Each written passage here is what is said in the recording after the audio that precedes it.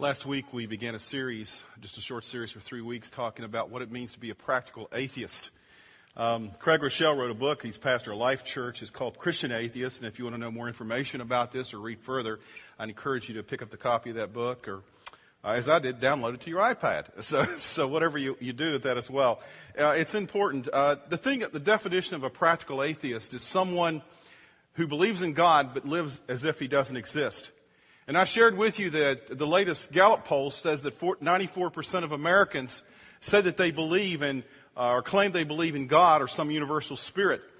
But at the same time, while 94% of Americans say that, it's obvious that 94% of Americans do not live as if he exists or is important to them.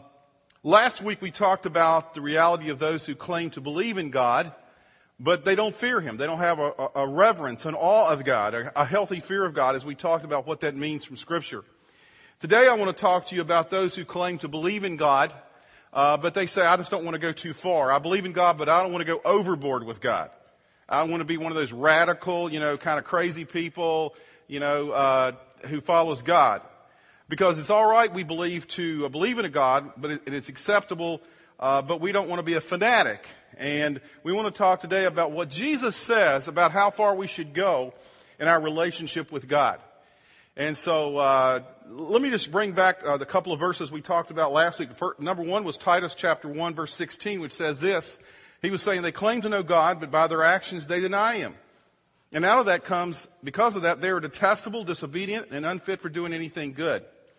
And then another verse that's similar to that, in Isaiah chapter 29, verse 13, it says, the Lord says, these people come to me with their mouth and honor me with their lips, but their hearts are far from me. They talk about the God talk, but their hearts and their actions are not anywhere near me. Now today what I want to do is I want to focus on a passage of Scripture that's in the New Testament, the very last book of the New Testament, called Revelation. And I want us to turn to chapter 3. If you have your Bible this morning, we're going to look at a couple of passages there. And it's interesting in Revelation, the first part of Revelation, which is kind of an interesting book because it's about the future, but it's also talking about judgment as well. Jesus was talking to several different churches. Matter of fact, he talks to 7 different churches. And 6 of the churches he talked to, he at least had something good to say about them before he corrected them about the issues that were going on. The one church that he talked about in Revelation that he had nothing good to say about was in a place called Laodicea. Laodicea was an interesting place because it was a phenomenally wealthy city. And matter of fact, 35 years before the Scripture was written about this in Revelation, the city had gone through a tremendous earthquake where most of the city had been leveled. But because of the incredible wealth that the people had, they were able to rebuild the city really quickly. And it was just a really glitzy kind of, I kind of even imagine it kind of like the Las Vegas Strip. It had everything. It had, lights. I don't know if it had lights back then, but, it had all the really cool places. It had big stadiums. History describes it as a place that was just very, very over the top almost in what it had. It had a lot of stuff. It reminds me of a lot of places we have today. And the thing about it is that as Jesus is talking to this church in Laodicea, the problem is because of all the stuff the people had, obviously what had happened is they had forgotten about God. They depended upon their stuff. And this is what Jesus says to them in chapter 3, verse 14 of Revelation. He says, to the angel of the church in Laodicea, I write these words. These are the words of the Amen, the faithful and true witness, the ruler of God's creation. Jesus identifying himself. He says this in verse 15, I know your deeds. I know what you're doing. That you are neither cold nor hot. I wish that you were either one or the other. Because you are lukewarm, neither hot nor cold, I'm about to spit you out of my mouth. He's saying to the church here in Laodicea, he's saying, hey, I know what you say you believe in me. These are people who claim to be Christians. These are these are descriptions of churches. So keep that in mind. People who claim to be Christians. He says, I know you claim to believe in me, but I don't see it in the way you live. You're not just simply cold. You just don't turn away from me, but neither are you hot, or neither you're in fire from me and following me. And so he says you're lukewarm. And because of that, what Jesus says, what it does for me, it makes me want to spit you out of my mouth. Now the word there, the Greek word spit, is the word emeo. And that word emeo is kind of an interesting word because it means to spew, to spit, or to vomit. I'm just quoting scripture here, okay? And the word is so strong that those of you who have little kids or had little kids, you can relate to this word. You know what projectile vomiting is? It's really nasty, you know? It's like, "Bruh," and it goes everywhere. I mean, it's kind of that strong of a word there. It really is.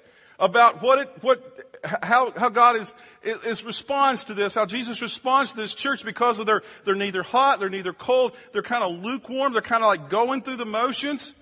He's saying, you know, I want to just throw up. I want to throw up. That's what it makes God want to do.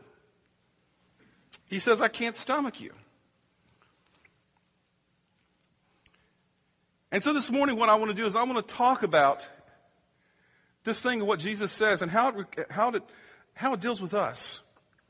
Because he says you can't be, in a real sense here, very clearly I think he says you can't be lukewarm. You can't be lukewarm.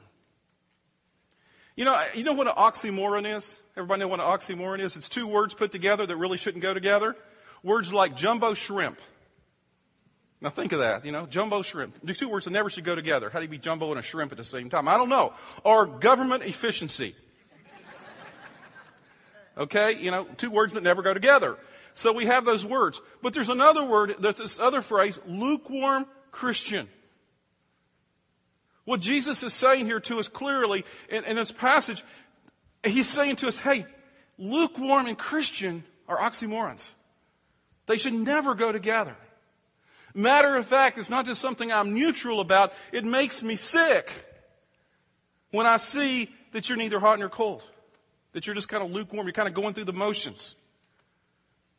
See, to be a disciple of Jesus, to be one of His, it's to die to ourself and to live. We've talked about this the last couple of weeks. A couple of weeks ago, I shared with you Luke 14, verses 25 through 35, which says basically we need to hate our mothers, our fathers, our brothers and sisters and everything else. And we talked about that. But it's saying that we have to have a different level of love for God than we have for everybody else. That's what he was saying. Literally, he's not really saying we're supposed to hate them, but he says the level of love that we have for God is so far above the level we have for everybody else that it almost seems like hate. And so here Jesus is describing this relationship that we have between him and us, and when we call ourselves Christians, can we be lukewarm? So what is a lukewarm Christian? I love Francis Chan. Francis Chan is one of my favorite writers and speakers. I love to hear him speak. His books are a little harder to read sometimes, but one of his books called Crazy Love describes what a lukewarm Christian is. He gives a whole bunch of descriptors about what a lukewarm Christian is, and I just want to give you some of the things he shared. What does a lukewarm Christian look like? Those who claim to be Christians but are lukewarm. Number one, it says that lukewarm Christians are those who crave acceptance from people more than acceptance from God. They just want to fit in. They just want people to like them. They want to blend in. They don't want to cause any kind of trouble. Don't want to be a religious fanatic because people may not be accepting of them. Even though Jesus said this, he says, woe to you when all men think well of you. That's what Jesus said. Woe to you when all men think well of you. Basically saying if everybody thinks you're great and you're perfect, then you probably are not real close to Jesus. Because you're considered kind of fanatical sometimes. So lukewarm Christians crave acceptance from people more than acceptance from God. Number two, lukewarm Christians rarely share their faith in Christ. And I began to think about this, and really it's understandable because the bottom line is that really a lot of people who are lukewarm Christians really don't believe that Jesus is necessary for salvation. I mean, I've heard him say things like, well, you know, my Uncle Joe, he was a great guy. He's probably going to get to heaven. That's not biblical. But the issue is that we have this, you know, if Jesus is not important, then why share Jesus? But you know that Jesus also said, if you don't confess me before men, I will not confess you before my Father. I'm not making this up, folks. It's right in Scripture. Read it. The issue is that Francis Chan talking about it, he says, you know, people who are lukewarm rarely share their faith because it's really not as important to them. They hope that maybe their life, just by living the Christian life, going to church every once in a while, will occasionally be a witness to other people, but they really rarely share their faith. Number 3, he says this, that lukewarm Christians do whatever it takes to alleviate their guilt. They do whatever it takes to alleviate their guilt. And it almost becomes an art form for them. It might include going to church once a month, but they come in late, they sit on the back row, they don't give, they leave early, and they never engage. But it does make them feel a little bit better about themselves. And so by going to church, and they might pray every once in a while, and when they pray every once in a while, it might make them feel a little bit better about themselves. Or maybe at Christmas when there's a need, they may give $20 to feed a hungry kid or something and pat themselves on the back to make themselves feel better, but they don't want to change anything about who they are. And so they do whatever it takes to alleviate their guilt. A fourth thing that a descriptor of lukewarm Christians is they gauge their morality by comparing themselves to others. I want to tell you that's always a winner for you. Because you're always going to find somebody that's not as good as you are. And you can always find somebody that's not as good as you are. Not dealing with biblical descriptors, but we gauge our morality by comparing ourselves to others. We say, I'm not that bad of a person. Or I may not be any Mother Teresa, but, compared to them, what's the big deal? They gauge their morality by comparing themselves to others. Another thing about lukewarm Christians is they want to be saved from the penalty of sin without ever changing their lives. Oh, God, forgive me. But I really don't intend to really change anything. I want enough of you to be okay with you, but not enough to really change anything about me. I want enough of you to go to heaven, but I don't want so much that you make me different or weird or unusual compared to the rest of the world. A sixth thing that Francis Chan says is that lukewarm Christians only turn to God when they're in a bind. When they're in a bind. Because they do believe in God, but God becomes a tool in the toolbox. And when the, economy gets tough, you pull out the God tool. Or when your marriage is going down the drain, you pull out the God tool to fix your marriage. Or when you're sick, you pull out the God tool. But when everything is okay, God really doesn't even function in your life at all, in the lukewarm Christian's life.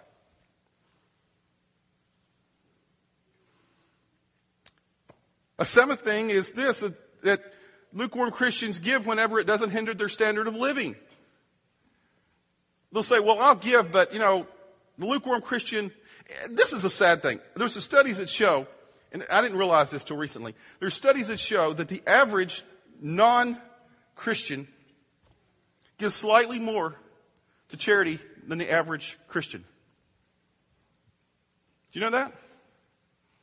That should not be so. I'm not talking about, and I'm talking about everything goes to the church and everything else. That the average non-Christian gets slightly more in America than than Christians do.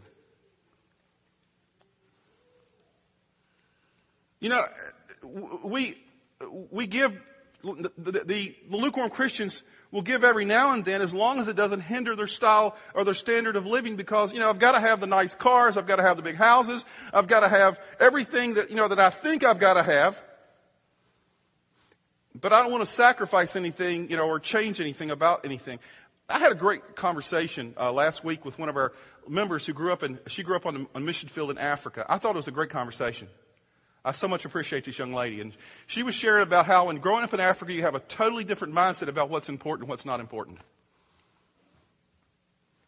She says, so often in America, and it drives her crazy, and it drives me crazy, and I hope it drives you crazy, that what we think we need versus what we really need is miles apart.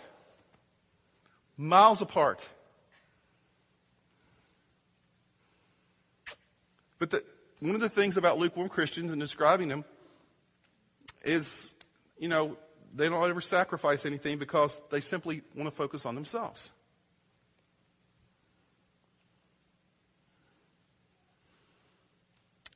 Another thing about lukewarm Christians is they're not much different than the rest of the world. They look the same. They talk the same. They cuss the same. They dress the same. They educate their kids the same way. They have the same morals. They're entertained by the same things that non-Christians are entertained by. They get divorced just as much as non-Christians because they're simply not that much different than anyone else. That's the statistical fact. And number 9, they want the benefits of what Christ did without conforming to who he is. See, that's the real heart of it. The real heart of it is, that's the root of it. Give me all the good stuff, but I don't want to become like him. Like Chris on the swim team up here, He wanted to be on the swim team, but he didn't want to do any of the work. Any of the practice, anything. We want the benefits without doing anything. That's what we call a practical atheist. I say I believe in God, but I don't do anything that would identify me with Christ in any way. Believing in God, but living as if he doesn't exist. And you know what? Going back to what it says in Revelation 3, I think practical atheists and lukewarm Christians almost the exact same thing here. And what does Jesus say that lukewarm Christianity is all about? What does it make God like? It makes him want to throw up. And I asked myself that, and I began to, examine it. Because when I look at Scripture, I first have to filter it through my life. And I have to ask myself, what is it about this that God is convicting me of? And I began to realize, how easy it has become over the years to be a full-time pastor and a part-time Christian.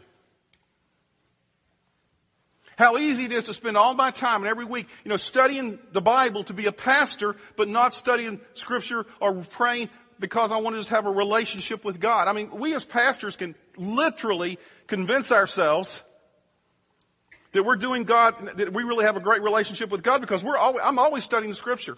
All the time. But most of the time, it's to prepare for a sermon or to teach something. That's not about building a relationship with God. It's not about information.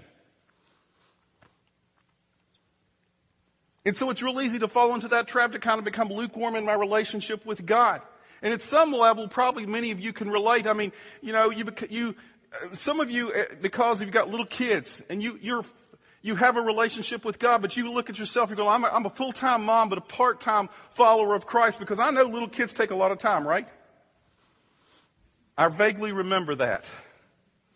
No, I remember that a lot because we have grandkids now.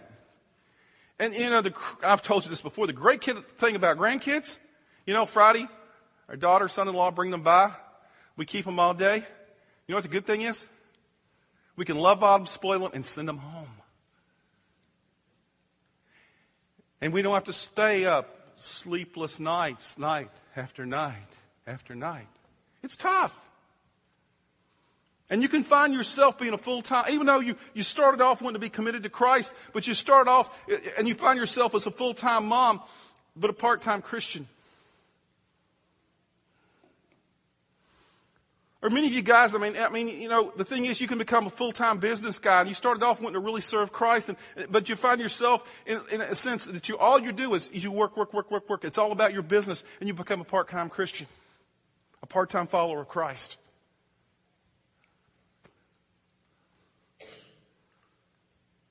And I think God describes that as lukewarm. Either hot or cold. Don't be in between.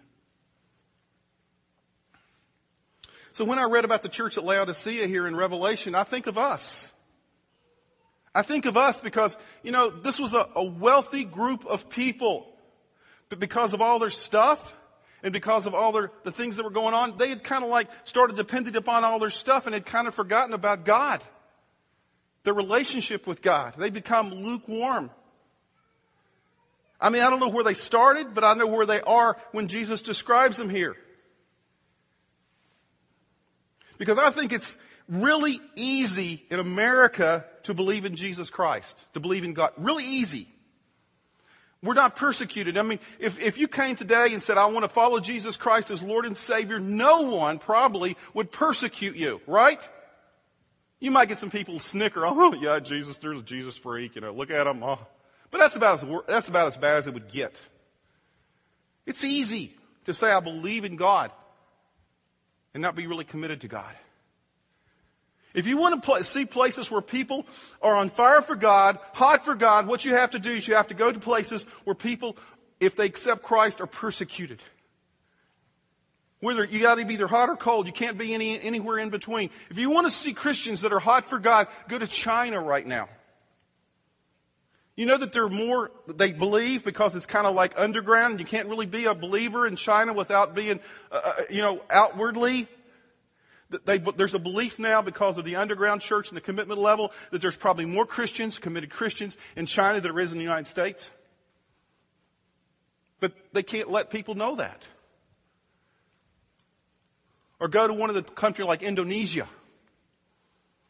Or some other countries around the world where missionaries can't even go into those places and find out what's going on with those people. I mean, you can't be lukewarm in an environment like that. Indifferent.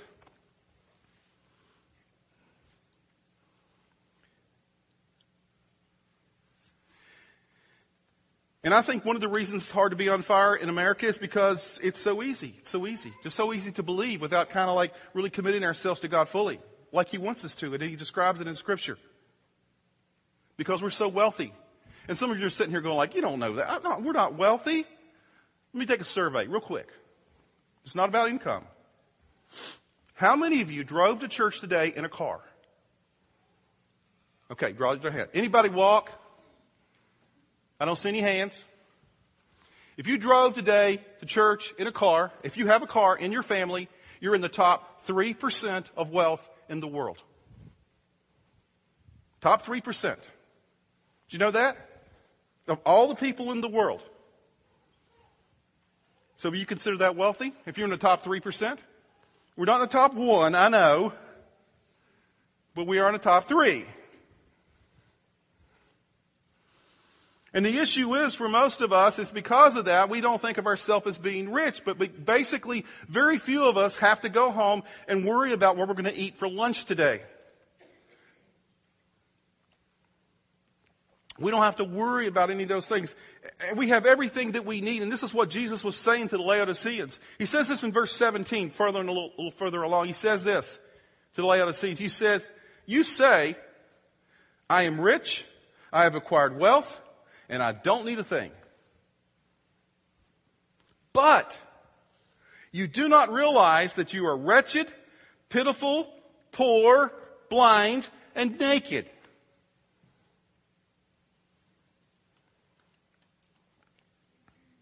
He's saying you got all this stuff and you think that everything's cool with you because you got all this stuff and you're comfortable. But he said, really, spiritually, you're not all right at all. He says what you are. He says you're wretched, you're pitiful, you're poor, you're blind, you're naked. And so when I look at this, I ask this question. This has to be a hard question we have to ask ourselves. I had to ask myself, is there such a thing as a lukewarm Christian? Can these words go together? I don't know. You tell me. What's it say in Scripture here? I mean, does it sound like Jesus is talking to Spirit-filled Christians here? Wretched, pitiful, poor, blind, naked? And then a couple of verses later, this is what he says. And this kind of, to me, ties it together. Then he says this. He gives us the scripture in verse 20. He says, here I am, he says. And he's talking to this same group of people. This people who think they're wealthy, who think that have everything they need. But he says that you're wretched, pitiful, poor, blind, and naked. Verse 20, he says, here I am. I stand at the door and knock. If anyone hears my voice and opens the door, I will come in and eat with him and he with me.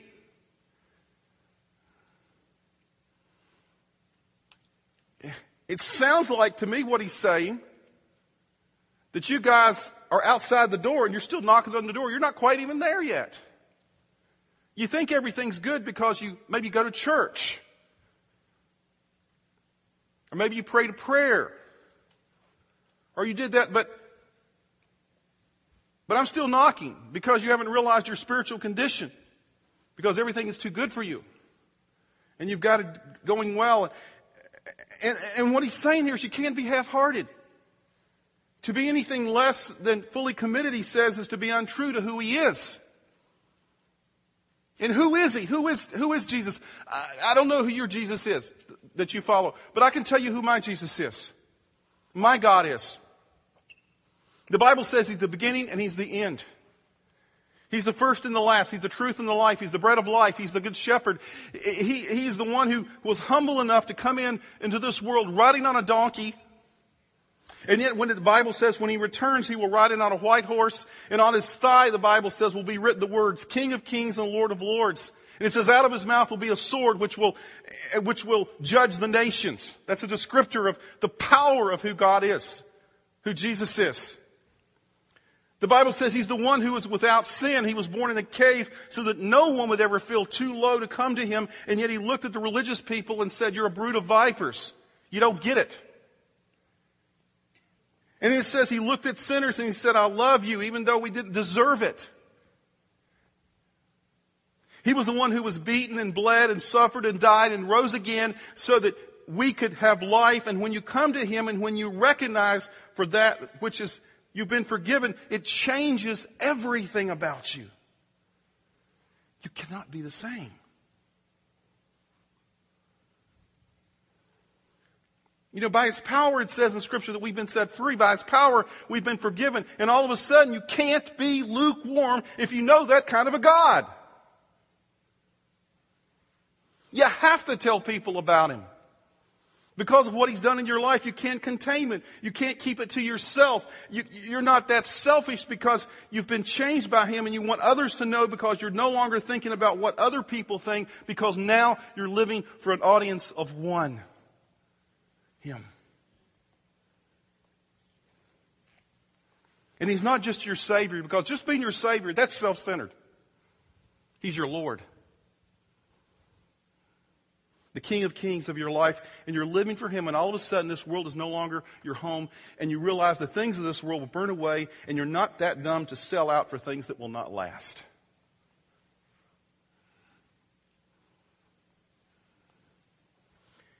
And you know that He's the kind of God, He's the kind of Jesus who there is no condemnation for those who are in Christ Jesus, but you hate to disappoint Him, and you hate to live in that low life of sin that you used to live in. And because of that, not because you are saved by those things, but because you know who He is and you've had that experience with Him, you're different than you've ever been.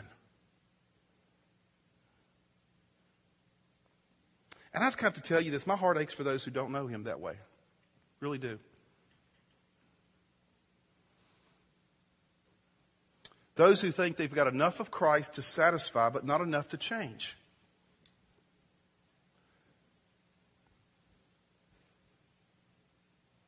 Because the Bible says clearly here that being half-hearted doesn't work. It says it makes God sick.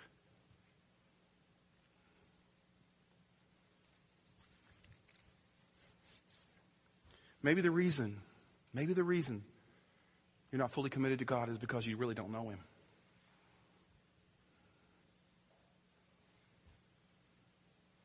Let's pray. Thank you for listening to Great Oaks Community Church's weekly podcast. For more series and podcast information, go to greatoakscc.org.